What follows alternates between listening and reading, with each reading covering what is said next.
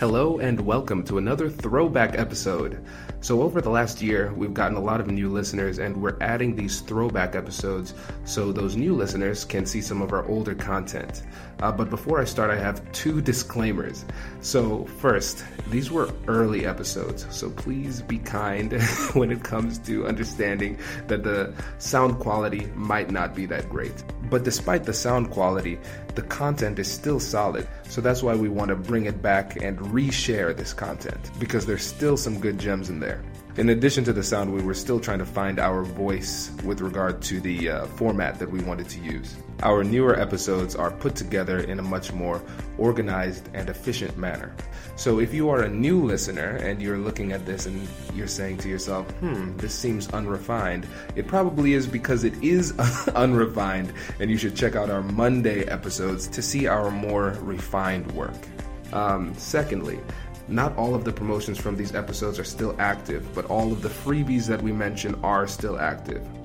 Lastly, make sure you go to the website and download our Ultimate Negotiation Guide, or you could do it by clicking the link in the description. The link that we're sending you to is www.americannegotiationinstitute.com/guide. Again, that's americannegotiationinstitute.com/guide. This is a 19-page free guide. It's actually, I guess that's more like an ebook, really. And this guide will walk you through your most difficult conflicts and negotiations. And it includes our 3 most popular freebies: the Salary Negotiation Guide, the Negotiation Preparation Guide, and the Conflict Resolution Guide. So make sure you take the time to download this as soon as possible. And now, without further ado, let's jump into the episode. Welcome to the American Negotiation Institute's podcast, where we will teach you the skills you need to get more out of life. And now your host, Kwame Christian. Hello and welcome to another exciting episode of Negotiation for Entrepreneurs. My name is Kwame Christian. I'm a business lawyer, and I am passionate about teaching business professionals like you how to negotiate and how to be more persuasive. As usual, I'd like to thank all of you who connected with me on LinkedIn. I'd like to give a shout out to Rusty from Chicago, Bree from Florida, and Daphne from DC. You know I love hearing from all of you, so if you haven't yet, please connect with me on LinkedIn, because I actually talk to you and we have a conversation. So I want to hear from you and get to know who you are. And actually, you're going to hear an update from Daphne in the next month or so. She's going to buy a car, and she's using the strategy from the car negotiation series last month. We won't wish her good luck because she doesn't need it. So we are wishing you good skill, Daphne. So we're looking forward to your report. Before I jump into the meat of this episode, I'd like to give an honorable mention to my better half, Dr. Whitney Christian. She's finishing up her residency and she just negotiated her salary and got a really good deal. So I won't get into specifics, obviously, but she was able to get a signing bonus when it wasn't even on the table, and she got a great benefits package as well. So I am really proud of her, because medicine is one of those fields where there typically isn't a lot of negotiation in entry-level positions, but it just goes to show, you never know what you can get until you ask. And for those of you who have an upcoming salary negotiation, I have a freebie for you. So if you go to americannegotiationinstitute.com/salary, again, that's americannegotiationinstitute.com/SALARY, you can get a free salary negotiation guide. So you can work on how you can replicate Whitney-style success in your next negotiation. And I really want to stress the importance of negotiating your salary, because numerous studies have demonstrated that if you fail to negotiate your salary, it could cost you millions over the course of your lifetime easily. I shouldn't even say studies, it's just math. Math shows that if you don't do this, it could cost you millions. So don't leave that money on the table. After you listen to this episode, download that salary negotiation guide and go out there and get what you deserve. Alright, I am really excited about this episode because I have my good friend Vanessa Gaboleiro on the show, and she's going to talk to us about how to negotiate your salary and a lot more. So Vanessa is a talent acquisition manager, and she has years of experience negotiating salary offers. She's also building a side business where she helps women in their 20s and 30s find their voice after divorce as they start to rebuild their lives and become not only financially independent, but most importantly, emotionally powerful. So it's a really unique business, and I encourage you to reach out to Vanessa if that speaks to you. Here are a few things that I want you to focus on as we go through the interview. First, we discuss the important differences between using a staffing agency and applying directly with a company or trying to advance within the same company. We also talk about the major pitfalls to avoid when negotiating your salary. And on that topic, we run through an incredibly helpful scenario that will show you what not to do in the salary negotiation, which is just as important as knowing what to do in a negotiation. And lastly, Vanessa answers questions from listeners like you. So if you're listening and you have further questions on this issue, on either specifically salary negotiation or how to advance within your company, write them down and send them my way, because Vanessa said she's willing to come back and do part 2 down the road. So without further ado, let's jump into the interview. All right, I am here with my good friend Vanessa, and we are excited to talk about employment negotiation. So thank you so much for joining us today, Vanessa. Yeah, thanks for having me. So let's get started with just the typical interview question. Tell me about yourself. Okay, so that's a pretty loaded question, but let me then break it down for you. So I was born and raised in Philadelphia, and I moved abroad when I was 18 to Lisbon, Portugal, because my parents are Portuguese. Well, my family is Portuguese. So I moved abroad for a few years where I got my undergrad in social and organizational psychology. And I lived there for about 7 years. I started right after college working within talent acquisition, so recruiting, hiring, mostly in a staffing agency environment.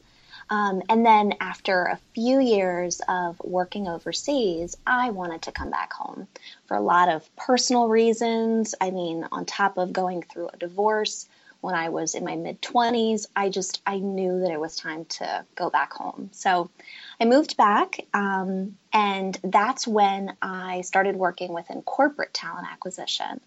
And my first opportunity within corporate was about 4 years ago with the company that I'm currently with. And it's a Swedish hygiene paper company. And they're also, they're based in Philadelphia. Their U.S. headquarters are here. So now within the company, I've been able to grow. I now manage a team of amazing men and women, and I lead the North American talent acquisition team for this hygiene company. So about 10 years of experience in recruiting. Very nice. So I'm assuming in that role you've had the opportunity to do a lot of negotiating. Mm-hmm. Yes. So I have, I've extended probably hundreds of offers at this point. Oh, wow. Yeah. I mean, not only here, but I mean, throughout my career. And, if you know anything about agency recruiting, it's really aggressive. You almost have to, fight for good candidates to get placement. So it's an extremely competitive environment. And I've extended, hundreds of offers, and there's definitely, tricks to it. And, I think where I've succeeded with salary negotiation with candidates is really that relationship. I mean, that's what it comes down to is, the relationship that you build with the candidate, and then, trying to get them on board to work with the company that you're with or you're representing. And that's all it comes down to. So yeah, that's my experience with salary negotiation. Can you tell us a little bit about the difference between agency recruiting and corporate recruiting? So I would say the main difference between agency recruiting and corporate recruiting is that, you get a chance to build deeper relationships and more meaningful relationships within corporate, because you're representing one company, you're bringing in top talent for the company that you're with, right? That says everything about you, and you get the opportunity to see this top talent that you bring in grow within the organization. And that's what makes my role so rewarding, is that I've been here for 4 years now, and I've seen, people that I hired, over 3 years ago get promoted, and I see them grow within the company. You don't get that advantage, I think, in the agency side. And so a lot of times with agency recruiting, you have to be mindful of the fact that only your worth, your value, and your career ambitions. And I think you have to be a little bit more assertive with agency recruiters, because they're not experts for the companies that they're, hiring for. A lot of them aren't, right? Always be mindful of that. They have a lot of different clients, and, they probably don't have as much detail or insight as to the companies that they're talking to you about or trying to recruit you into, right? So just being mindful of that relationship, and the fact that it should be a little different between agency staffing and corporate staffing or corporate recruiting. That's really interesting, because for me, I never really thought about the differences, but I mean, it seems significant. And when you said be more assertive in kind of standing up for what you want to do as far as your career path and your goals, how does that manifest itself in the process? Yeah. So I think more so on the agency side, and this is just my experience, it's a little bit more of that sales environment where, you want to close your deals at the end of the month. And this is the reality of it. And, I have very, very good friends in the agency world, and, I admire what they do. And I was such a huge part of it for so long. On the corporate side, though, it's just different, because you have different insight into the company when it comes to, compensation, culture, values, our mission. And you don't have a quota to fill at the end of the month. You just need to get top talent into your company. And it's all about, who you're bringing in, and how much you're giving back to the business that you're a part of, right? So it's a little different in that sense when it comes to being aggressive. I know that agency recruiters, they have to be aggressive, and that's how the industry works. There's a lot of competition. In corporate, you're not competing with anyone. You're focused on, you're not competing with other recruiters or other talent acquisition teams. You're one team, and you're competing with other companies for top talent. So it's just a different mentality. Still aggressive, but I think from a candidate standpoint, just being mindful of the relationship piece with both. That's fascinating, because it's important for everybody in a negotiation to really understand the motives of everybody that's involved, because most of the time when you're in a negotiation, you just see you and the person with whom you're speaking, and those are the only parties. But when you do a thorough negotiation analysis, you realize that there are more players involved, and the motivations aren't obvious all the time. So I'm really glad you said that. Mm-hmm. Yeah, I would completely agree. I've always said that my success in hiring talent is making them happy, meaning making candidates that I'm working with happy early on through transparency. So, I always encourage candidates to be as open as possible with me early on as to what they're looking for, why they're looking, because that will make things so much easier for both of us, but most importantly for them. And I think, it's harder to see that when, you're not within the company, right? You're trying to get in. And as an outsider and as a candidate, it's harder to see certain things. But I've always said that negotiation when it comes to salary is it's so much better and easier and rewarding when you're just open and transparent early on. So one of the best ways to learn how to do something is by getting examples of what not to do. So can you give us an example of something you shouldn't do in a salary negotiation? this is definitely a hypothetical situation, but I think it's important to understand, what you shouldn't be doing in a negotiation, because negotiating poorly when it comes to salary can truly hurt you in getting what you want, or even in certain relationships that you're trying to build, right? So in giving you a specific scenario, so when you're going through a hiring process, you usually have a phone interview, a first initial phone interview with a recruiter or someone on the talent acquisition team, and they usually would cover compensation with you, right? A good recruiter or talent acquisition member wants to know a little bit more about your expectations, your salary expectations. And so, you usually cover that on the first call, and I'd hope you would. My advice would be to always share as a candidate what you're looking for in your next salary. The recruiter might probe a little bit more on what you're making now, but I would openly share what you're looking for. So, for example, if you're looking for $100K in your next salary, and that's really what you want to make, that's okay. You should say that and not be afraid of saying that, right? So in that role, you've done your research, you know what you're making, you know what the position might offer based on the industry that it's in, and you want that $100K, right? So I would encourage any candidate to openly share that with the recruiter or with whoever they're initially in contact with.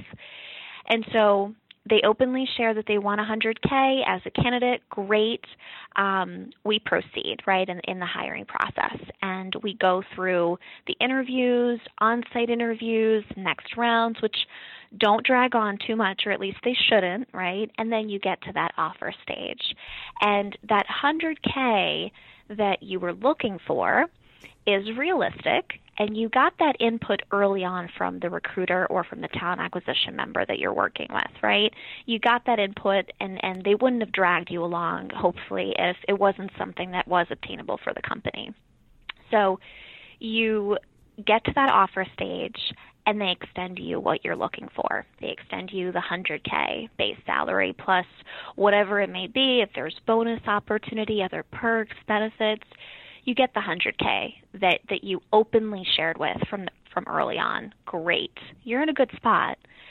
You go to your current employer, the one that you're looking to leave, right? This is the scenario, and you tell them that you're leaving and you want to hand in your notice because ultimately, you got what you were looking for. You openly shared it early on, and you're excited about the new opportunity.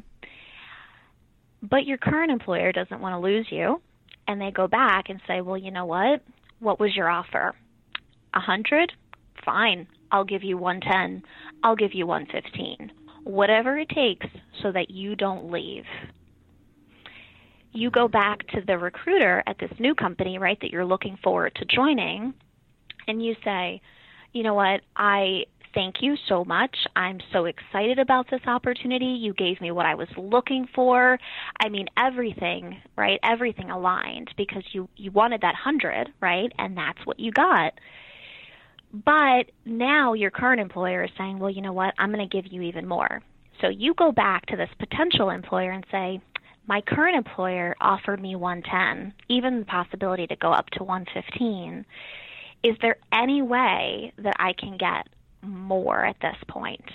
Now, mind you, rewind, you've accepted that 100K already. That's the most important detail out of the story. You were so excited about the 100K, you accepted it, and you went to your employer literally to resign, right, to give in your notice, and then they came back and countered. You've already accepted the 100K, and you're going back to negotiate more. Big no-no.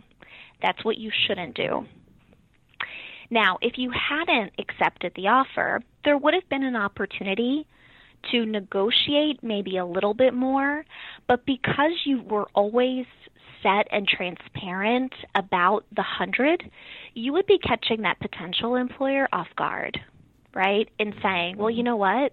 I know I've always said 100, but can I get 105? Or can I even get the 110? that my current employer is offering me. There's always going to be a reason why you want to leave, right? And you want to build the right relationships early on with that potential new employer that you have, right, or that you might have. So be very mindful that, there's a time to negotiate. And if you don't do it early on and then follow through with it, it might just come back to, to bite you to a certain degree, because even if you've already accepted an offer, I mean, you can always turn it down, but what type of relationship is that going to leave with that company that you were interviewing with, right? Even if you do decide to stay with your current employer for more money, right? So that's the scenario where, in a perfect world, I would say follow through with that number or with what you're targeting early on. And if you change your mind throughout the process, also let the recruiter or the talent acquisition member know. You can always communicate when you change your mind, and if there's something that you learned about the role that you didn't know early on, you can always negotiate throughout. But when you get to that end part of the offer, right, you can only really negotiate once you receive the offer, you consider it, right, and then you come back that first time to counter. You get one counter, essentially, but make sure that you counter before you accept the offer. If you've accepted the offer, you really can't negotiate any bit more than that. I love this hypothetical because it is so rich with detail and nuance. And I thank you so much for sharing this. I have a few questions about it. So in that initial phone conversation, when they ask for your expectation, what if you're not quite sure what the salary range is? And there's always a situation, it's always going to be the case where the other side knows more than you do in the negotiation. Like, they know how much they can give. They know their budget.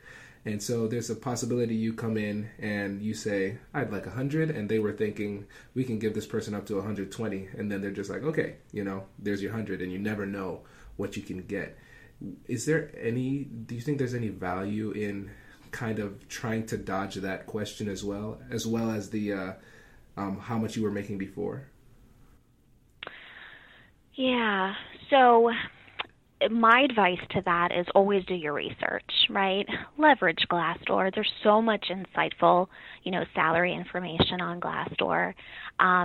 Do that. Definitely look into the industry, the role, and try to get as much insight as possible before even discussing compensation. That's rule number one. But the fact is, if you're at 80 and you've been underpaid and the role can go up to 120, but you're targeting 100 and you'd be okay with that, do your research. Don't dodge the question. That's my advice, right? My advice is when the recruiter asks you, what you're looking for, say that you're targeting 100, but you've done your research and you know that the position can pay up to 110 or 120, right? Whatever it may be, but you're being flexible. If they try to probe a little bit more on, what you're currently making, just say, that number that I just shared with you, 100, is what I'm targeting, and it's an increase to what I'm making now. And if they want to keep probing, I would not provide, where you're currently at, if they keep insisting, because that's unprofessional, to be quite honest, right? Gotcha. So if they ask you once, give them a little bit of information, right? Because then they'll probably think, well, maybe this person's at 90 or at 95. And if they ask you, then just say, I'm around that ballpark. You don't ever have to give a number once, they start probing a little bit more.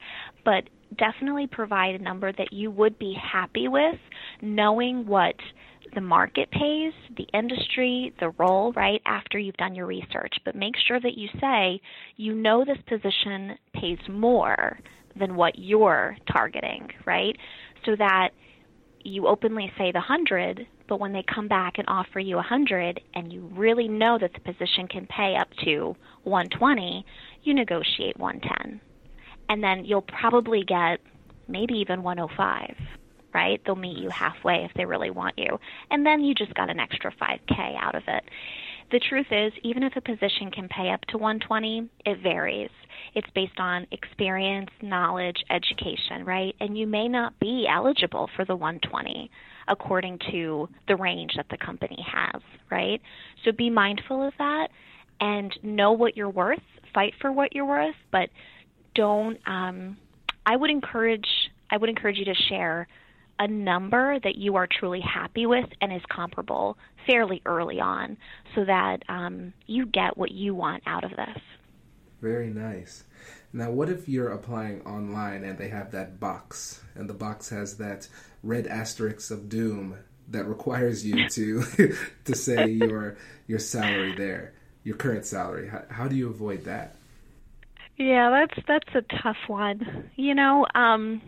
Is there any way that they can just add a little dash instead of a number? Or, we don't have that in our application process, so I would not add a number in my application. If I was a candidate, I would not do it. I would find a way to just put something there where you can maybe add a few numbers, a dash, or I don't know, a plus sign, right? Something that gets by, and that, they look at your resume, they like what they see that you didn't add a number, which means, we might need to talk this through, which is fine, and then they'll call you anyway, right? So in an application, I would not add compensation. Okay. And with the counter, do you have any rules of thumb when it comes to countering? How do we know how much to counter with? That's a great question. Yeah, in my personal experience, it's always been about that conversation early on, which really manages expectations for both parties. So, realistically, you would leave your current job with your current company if you were to make a significant jump, right? And when I say significant, it's more than what you'd make in an increase at your current role, right, or your current job. Mm-hmm. So I'm going to say you want to leave your company for at least 20%, right?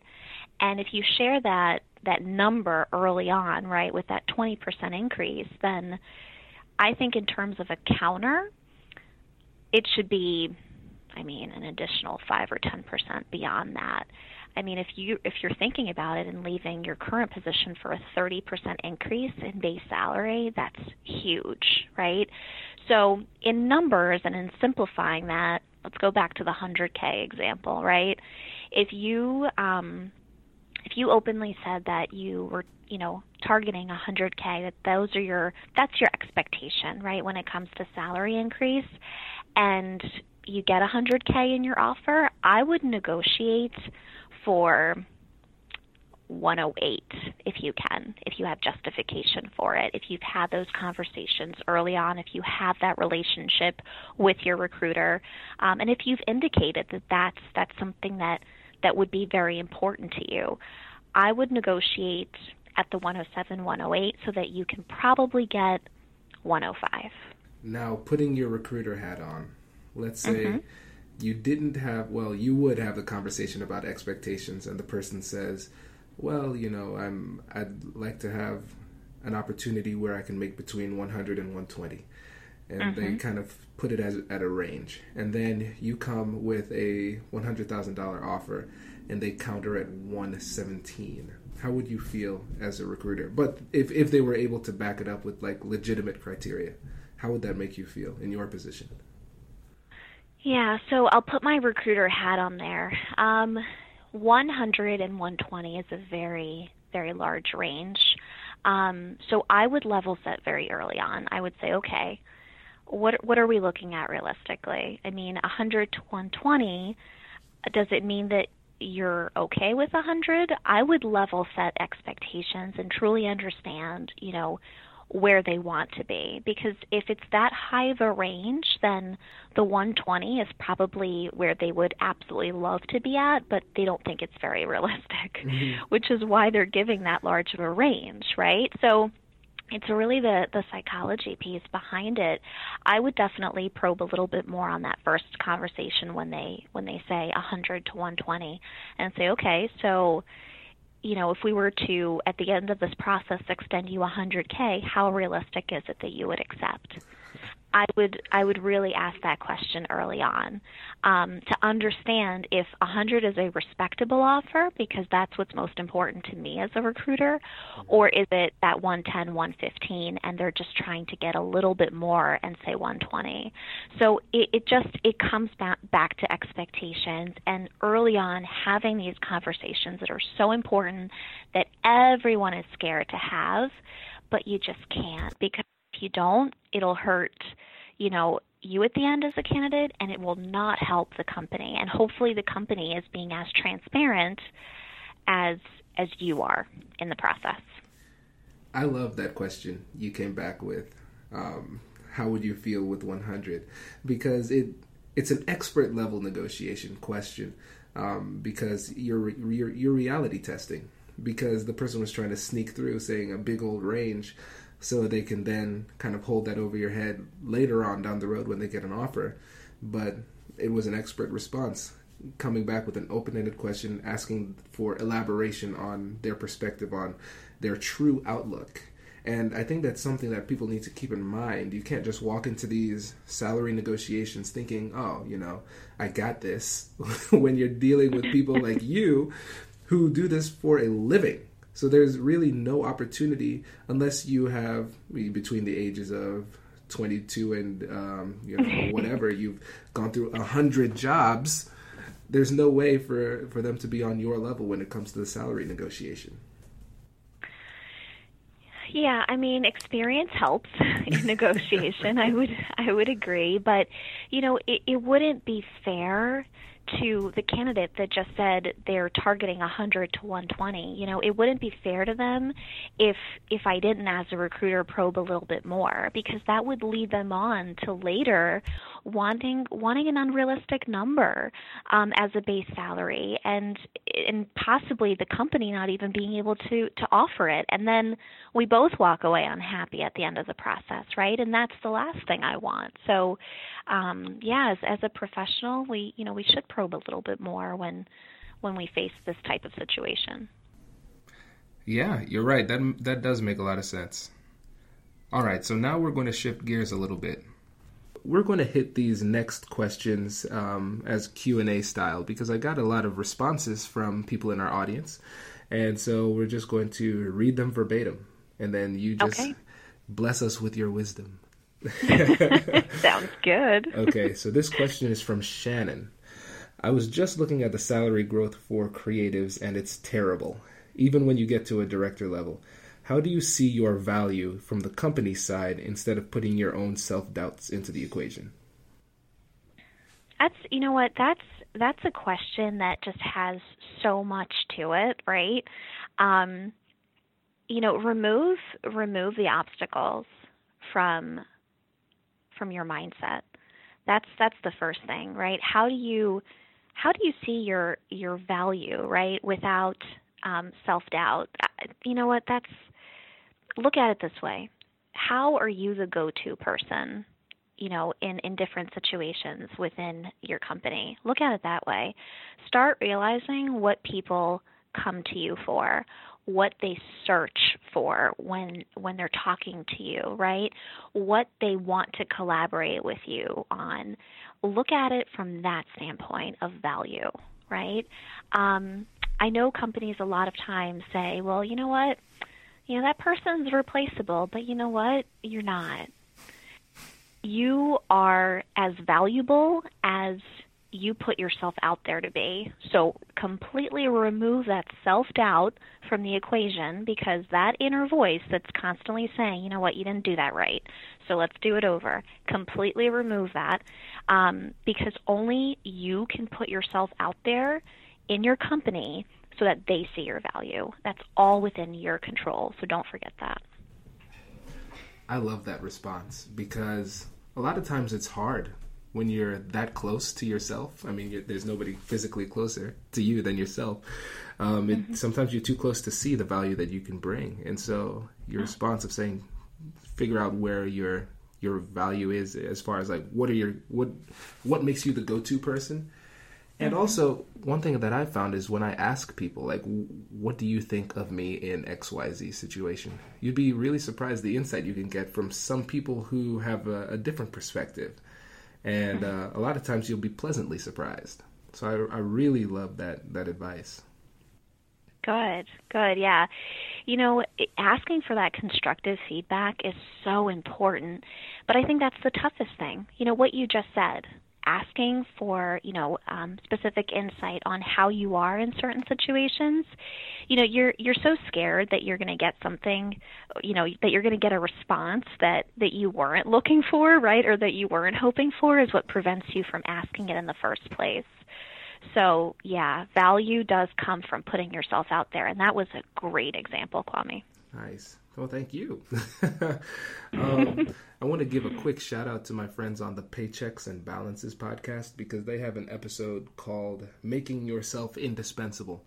And I think that will help you all out when it comes to figuring out your value for the company. So check that out on the Paychecks and Balances podcast too. Another question from Shannon. How do you ask for more when you're still learning and working towards becoming an expert? Yeah, that's a great question. So without realizing it, you're probably already an expert in what you do. So really break it down. Remove industry, remove, specific, information to your role, right? Look at what you do in your day-to-day. And look around you and see if there's anyone else that does it as well as you do, or that has the amount of potential that you do in what you're doing, if that makes any sense, right? So look at yourself as an expert and, remove anything else from the equation. But, I have to say that there are certain industries that naturally pay more than others based on what they manufacture, based on what they sell, whether it's a product, a service, right? For example, pharmaceuticals, right? They make a lot of money because they sell their products, in a very pricey fashion. Let's put it that way. It's, so they're making a lot of money and they can probably pay you more because of it. So look at the industry that you're in. Evaluate whether it makes you happy, whether you're learning with where you are as quickly as you want to learn, right? Because if you're not, reevaluate what's most important to you. Reevaluate who you're working with because that's who you learn most with is the people around you. Reevaluate what you're accomplishing, right? So there are certain industries which, I know, won't be able to pay you as much, but, get that insight from Glassdoor. Again, use the tools, use the internet, use what's out there to learn a little bit more about what you can accomplish if you were in a different setting, and then really evaluate if what you're doing now and where you're doing it is getting you closer to where you want to be. Right. And another thing too, to speaking towards expertise is relative. So you might feel like you don't have much expertise compared to the CEO of the company, but relative to other people, you are the expert. And you're always going to be learning. So when you say you're in the question, it was phrased as, how do you ask for more when you're still learning and working towards becoming an expert? The only time you stop learning and honing your expertise is when you're dead. And you know what they always say? It's true. Dead people don't get raises. Have you heard that one? I haven't heard that one. Oh, yeah. Is that a new one? Yes, coined here, trademark. All right, I thought so. I love it. Okay, so then let's actually give Shannon, a realistic answer, right? Like a realistic example of how she can go to her manager and ask for a raise, regardless of expertise, right? Because expertise we just said it, right, is relative. So know your worth, know what you're known for, right? Who goes to you for what and when. So know that, observe that, make a checklist if you have to. And then, it also depends on the relationship that you have with your manager and how comfortable you are with your manager. But regardless of that, go into the conversation, ask to set up some time and go into the conversation on a very positive note.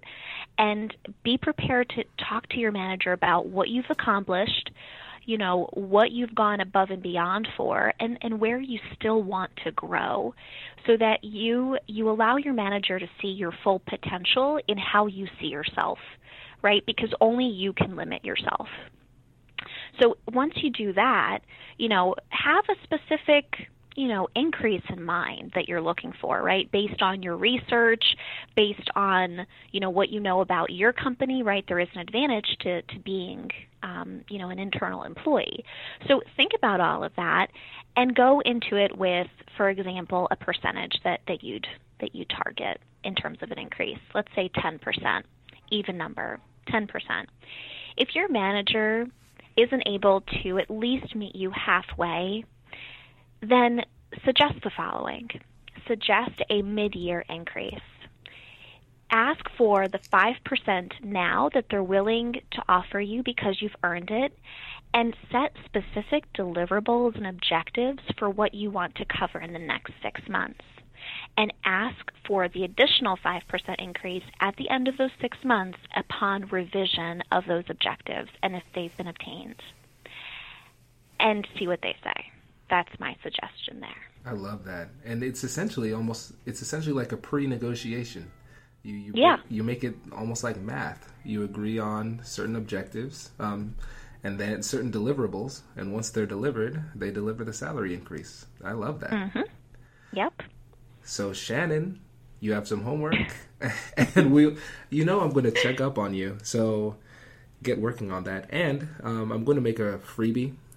Salary negotiation freebie for you all to download. So if you go to AmericanNegotiationInstitute.com/salary, you can get that and start game planning and preparing for your next negotiation. So that one's for you, Shannon.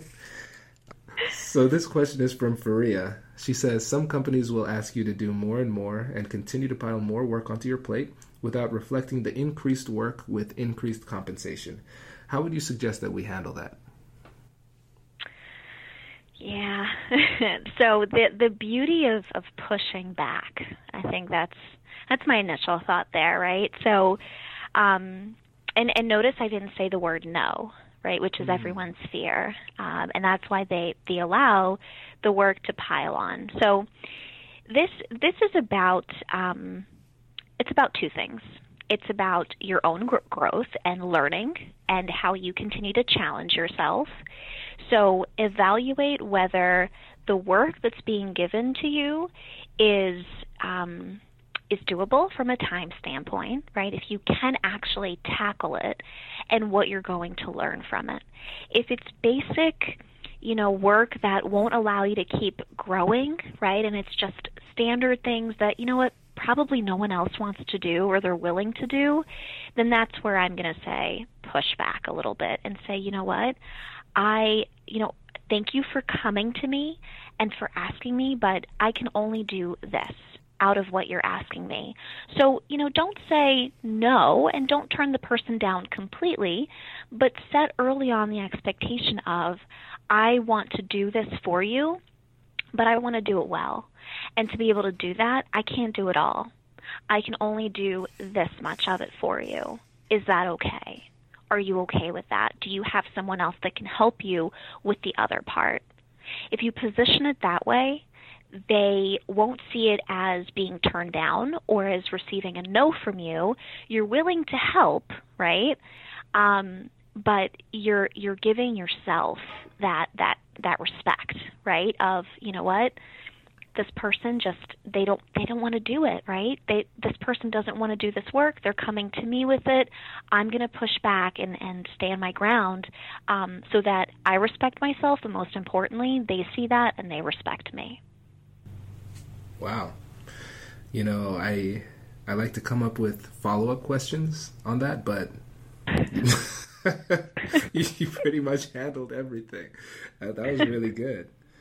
That was really good. I see. I need to figure out how to tell my boss to stop giving me work, but that might be a bit problematic since I work for myself. But yeah.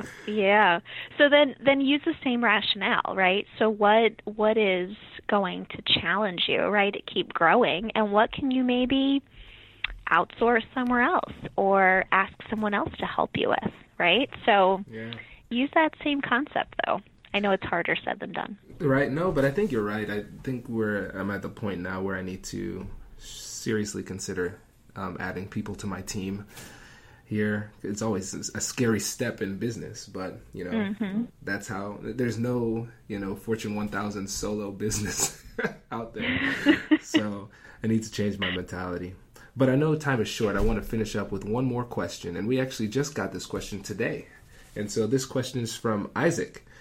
And so he says, right now, the biggest thing he wants out of his job is education. He needs to learn as much as he can. The reason I've pushed for a larger salary is so that I can afford more education. I've talked with my boss before about seminars and such, but he pushes them off. Earning more would enable me to book learning opportunities. Does that negotiation approach increase salary to afford education? Does that make sense, or should I be doing something else? Yeah, that's such an excellent question. Okay, so most companies, or a lot of companies, have tuition reimbursement programs, which allow you, to get your undergrad, or go and get your grad. Go to grad school, right? Go and get your master's, your MBA. They allow you to invest in higher education. But if your company doesn't have that, or if that's not what you're going for, and you want, you want to go to more seminars, you want to go, to more conferences and come back with that learning, then I think it'll help if you just sit down with your manager and literally tell them, what's the ROI? What's the return on investment? What's in it for them, right? And align the learning from that seminar or that conference to your team's objectives, to the business objectives of the company, right? Because I think it'll help if you allow your manager to understand what's in it for them. That's really what it comes down to. Money equals value, right? So it's great that you want to invest in your education, but you need to link it back to the business if you want them to pay for it, right? That's what it comes down to. So if you commit to going to this seminar, this conference, and you come back with specific deliverables, or you come back with specific objectives that you're looking to learn and then bring back, right, and implement, for example, then I think that will allow your manager to understand the value of the education that you're looking for and would help you invest in that. I don't believe that companies increase your salary because you want to pursue education. It's always something separate, whether it's through, a tuition reimbursement program as a formal program in the company, or it's on the side investment of your own growth and learning through seminars and conferences, but they need to be linked back to the company and to the growth of the company. And it needs to be aligned with what you're looking for as well. I think that's a great response. And what would you say to Isaac when it comes to really framing that conversation in a way that doesn't scare the manager up front? Because I'm sure if Isaac comes in and says, I want more money, the person's going to kind of get on guard, So that initial ask, like, how does he approach his manager? Yeah, so I would not approach that conversation going into it from an education standpoint if you're just looking to increase your base salary, right? So just know that both things usually aren't connected. Go into it thinking, okay, whether it's a salary increase, right, you have to position it one way in general, right, given your worth, your accomplishments, your value, that's one thing.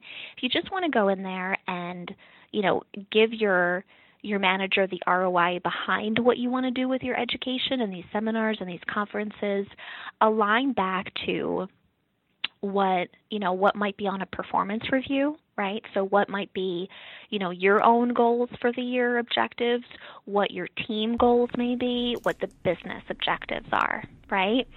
Go back to that and prepare for that conversation so that, you disarm your manager with any other follow-up questions that he or she may have that might decrease your chances, right, in getting that buy-in. So go into it and say, you know what, I will obviously always thank them for their time, and go in and just say, you know what, I value what I do here. I want to continue growing, and this seminar, this conference would mean a lot to me. Definitely add the emotional piece in there, because if you have a good relationship with your manager, then they'll care, right, that it means something to you. And then go into the specific, tactical, ROI input, and go into it and say, you know what, these are our team goals. This is what the business wants to get out of this year.